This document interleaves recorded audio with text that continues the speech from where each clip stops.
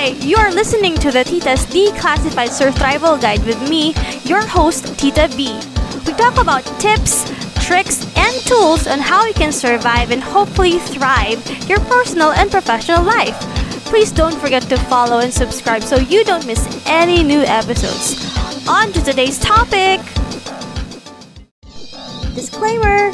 Please note that all opinions expressed by me and my guests are entirely our own and does not reflect those of any organizations, groups, or companies. So do take what you hear from here with a grain of salt, as you should with anything that you listen to or watch. Back to the podcast! This episode is for those who work full-time while taking care of their families, whether you are in a hybrid setup or in a fully work-from-home remote setup. These are two sides of the same coin that sometimes overlap because, contrary to what others may perceive, staying at home and taking care of the kids or your loved ones or your family full-time is not easy. It doesn't mean unlimited Netflix time or just hanging out around the house or unlimited nap times. Nope. You manage and run the household and add a full time to that, and that can lead to mental and physical exhaustion. And to be honest, just thinking of feeling or experiencing this can lead to feelings of guilt because it's for your family. Having these emotions doesn't mean that we don't want to do this for our families or loved ones. But as human beings, though, of course, we tend to run out of energy or stamina. I, for one, am very grateful to do both. Before the pandemic, especially for those with kids or dependents or family members that are staying at home, the setup was to have other members of the family take care of them or maybe hire help to care for them while you're at work. And me and my husband were amongst those who chose the latter option. And now that we're moving forward and some of us have been fortunate enough to continue working while taking care of our families full time, let's talk about how to thrive working not just at home, but while at home. When the pandemic started and a lot of us have been ordered to stay at home, I didn't think that I would have a lot of adjustments to make because prior to COVID, my department already has been doing the hybrid setup. Boy, was I wrong. I didn't seriously consider the effects or factors rather because, like what I said, I was already working from home. The factors that I'm talking about are, number one, there was no one to do the housework while I work. So that's cleaning, cooking, doing the laundry, and so forth. Number two, the kids were homeschooled, and because they were also adjusting, there were a lot of times that they would need my help. They still need my help, and I will play the role of the school teacher half the time or even more than half the time. Modules, have you heard of that? I'm sure a lot of people can relate. We have equipment issues, explaining the lessons, plus homework. I'm not sure, but I feel like there was more than a ton of homework that were given when schools were trying to transition to the homeschool setup. Plus, there are projects, which is normal, of course, and other school activities or schoolwork. Number three, I also did not count on being super obsessed with my kids' schoolwork and how they are doing because I can actually see how they are or how they act while in class, and I wanted everything to be perfect. Actually, I should have predicted that, knowing myself, but kids are kids, and you can't expect them to be perfect. They have to be kids. Number four, I really discovered that kids really do fight a lot amongst themselves, and I will play referee, and that takes time, patience, and a lot of effort. Especially with my kids, they're very outspoken and emotional as kids are. And lastly, the non-stop 24/7 proximity can be tiring. And though you love your family, you love your kids, they can really get to your nerves sometimes. I didn't know that I was ignoring the signs of stress up to the point that I got hospitalized because of the effects of stress. Before that, I didn't believe that stress can actually do that to you. Because before the pandemic, on the days that I was working from home, we had help. And the kids were at school for the most part of the day, so it was easier to manage my tasks and my to-do list. And because this wasn't the case anymore, my work and home life merged, and I didn't know when my workday actually ended. Plus, I know that the kids are also starting to get stressed and uneasy because they're not used to the setup of not being able to see other people, so their well-being, mental and physical, was at stake too.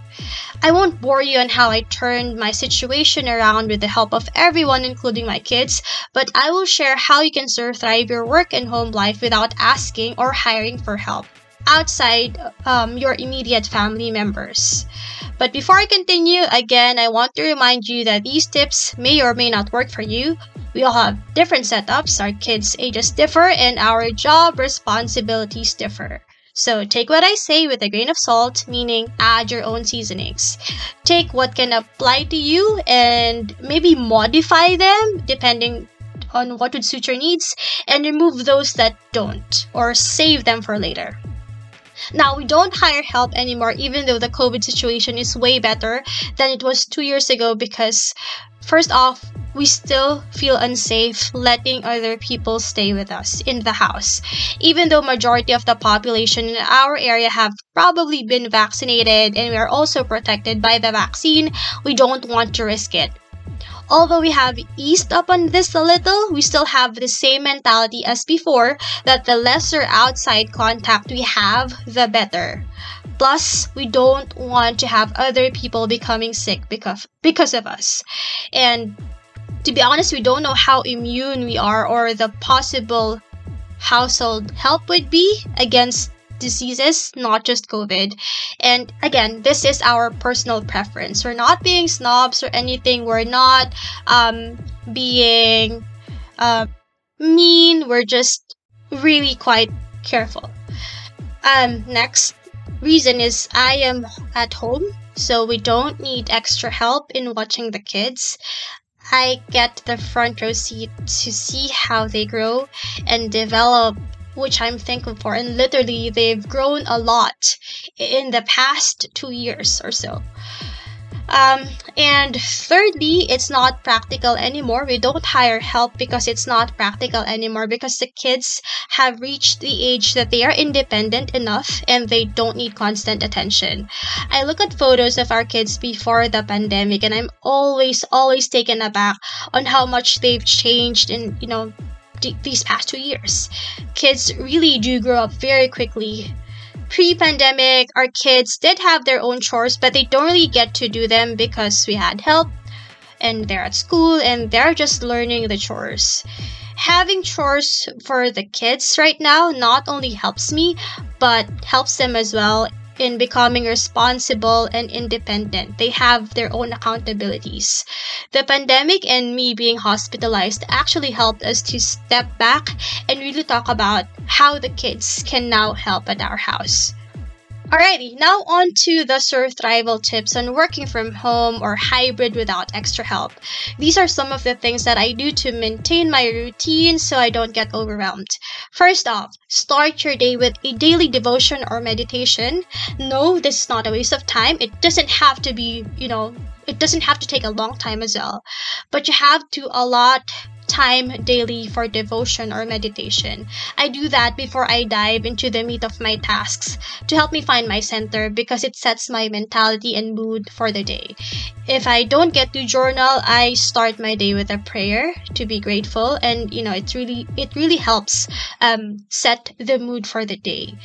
Thinking about what I'm grateful for, what God has provided me and my family, what He's helped me and my family with, helps me appreciate what I have, and it gets me in a positive mood. Of course, sometimes I still get into negative moods, but starting the day right really plays a big role for me. So you have to take this time to give thanks and praise, because remember, we can do all things in Him who gives us strength, from Philippians 4:13. I do this either with my morning coffee, or like what I said, sometimes I do it when I wake up. I say a prayer. So if I don't get to do it in the morning, or first thing in the morning, I still try to keep it in the morning, or I do it at night. But it's better to do it in the morning.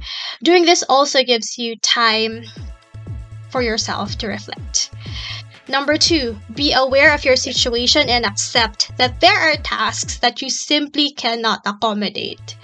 This was challenging for me at first because I wanted everything done at home and at work, but there's simply not enough hours in the day. And there are tasks that take time.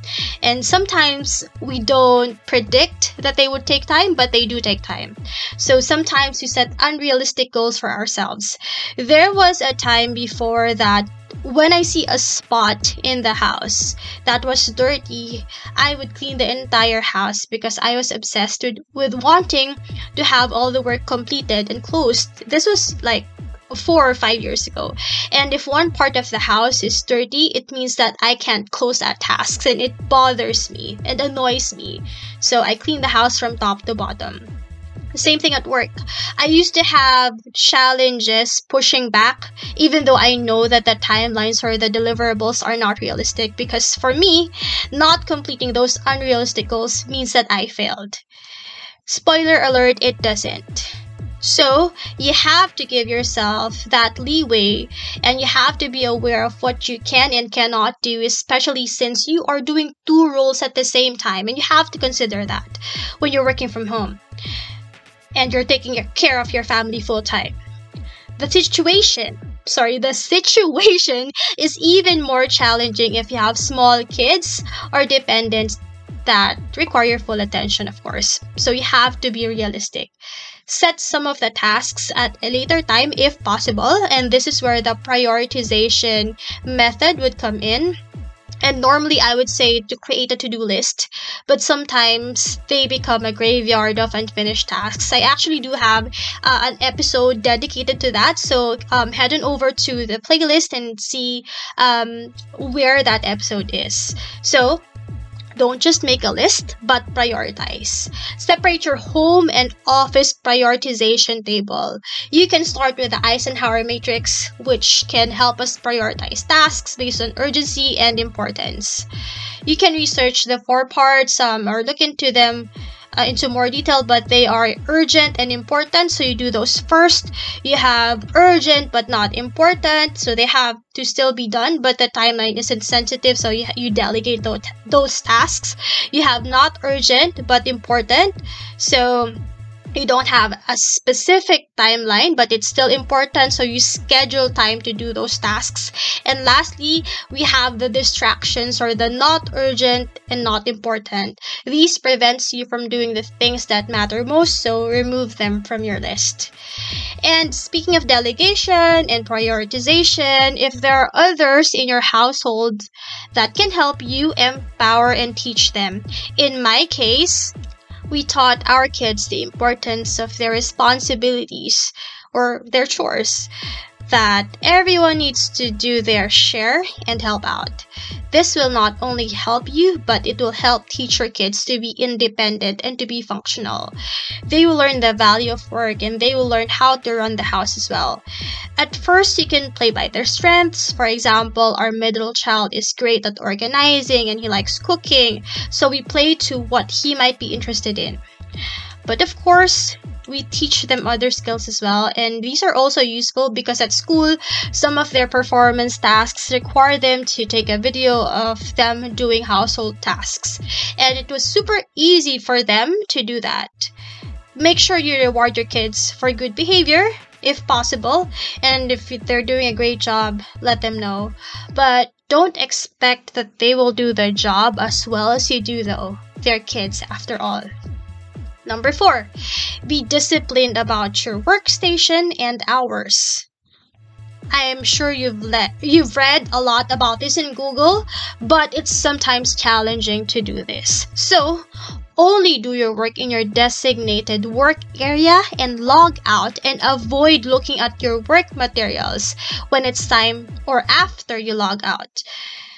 The line between your home and work life is already paper thin, so don't make it thinner. Don't do overtime unless called for, or if you absolutely have to.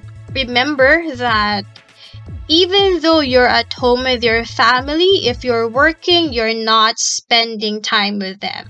So be disciplined and work as efficiently as you can during your work hours.